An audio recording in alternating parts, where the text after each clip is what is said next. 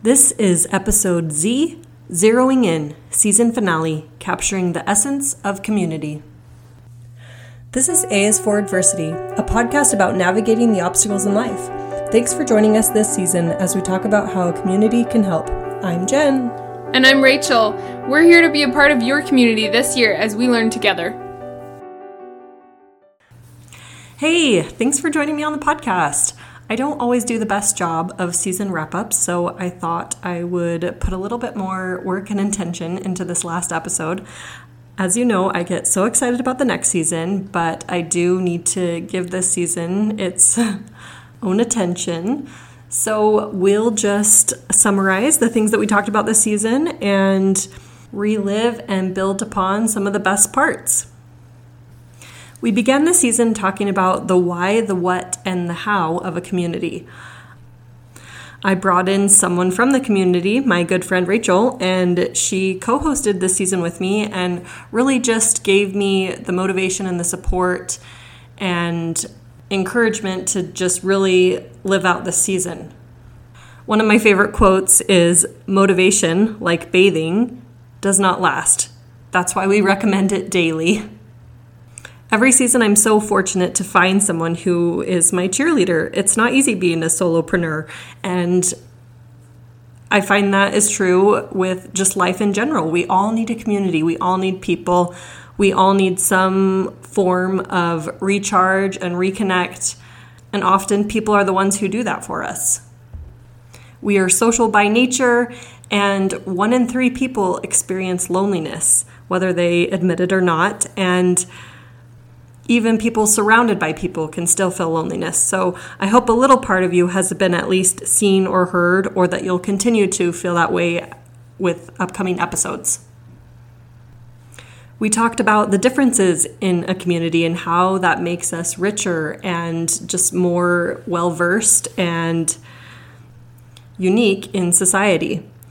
We talked about experiences that we can have in our community and with others. We had lots of local guests that shared their insight and what they do to help bring a community together. This season, I've been so focused on networking with my own ambitions and business ventures. So I've been able to gain that firsthand experience of networking, of connecting with others, and what that looks like when we partner with others. I believe I shared the proverb, if you want to go fast, go alone. If you want to go far, go together. And we ended the season by talking about gathering and just meeting in person. I feel that that is kind of what sets me apart with all this identity work and community building is I really want places and experiences where we can be in person, be together.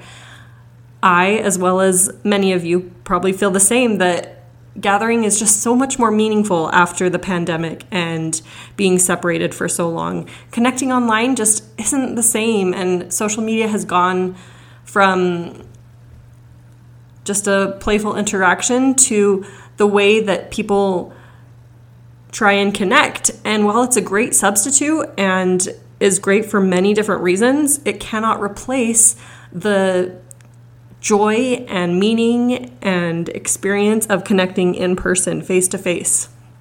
As I've focused in on the Daybreak community, I've tried to provide spaces for us to connect and opportunities to be together. I will continue to do this, and so if you are local and in Daybreak, try to meet up, try to join and meet people that you wouldn't otherwise have met.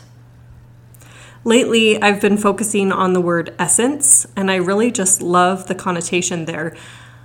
I've found that I tend to base my worth on my accomplishments, and I'm really trying to unravel that and reframe it to, no, just the essence of who I am.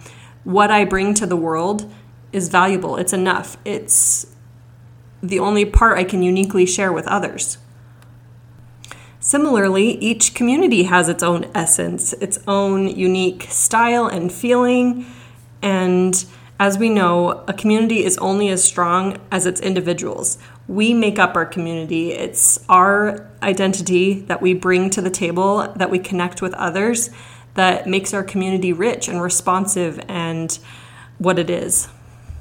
There are varying opinions out there about the community of Daybreak.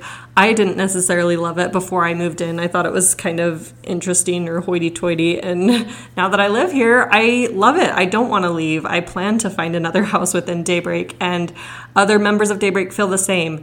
There's a place for anyone who wants to join, and we really take care of each other and embrace one another and accept one another. And I hope you have communities that are the same, whether it's locally or related to an interest group of yours. I've found that a lot of people are busy, and if you already have a community that you're busy in, that's great. Continue to thrive there. I will continue to provide my community that I've curated, the Sunshine Community, for anyone who wants to join. This is specifically helpful for out-of-state transplants that are new to Utah or new to the Daybreak area, and we meet and we connect and we get to know other people, friends of friends, and it's just a really great way to get involved in the community.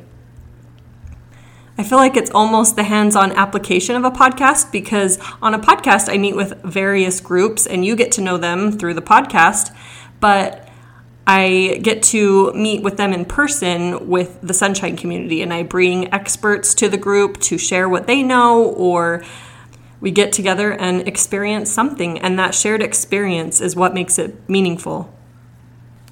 I specifically love what one woman shared with me about the Sunshine Community. She said, "I feel like these get-togethers are healing a part of myself that has been dormant since I had my baby. It's so refreshing to be around women with all sorts of ages and experiences." And I love that she used the word dormant, because you've probably seen my plant motifs and connecting it to light. I just love the visual that at its own time and place, we're able to resurface and rekindle that light within us and reach for the light and work on that identity part of ourself that sometimes gets buried or lost within motherhood.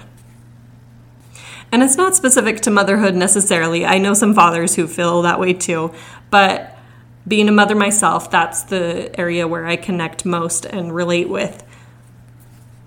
I hope your holidays are fantastic, and I will see you at the new year. Please stay tuned. Again, it will drop the first week of January on Thursday, as you know.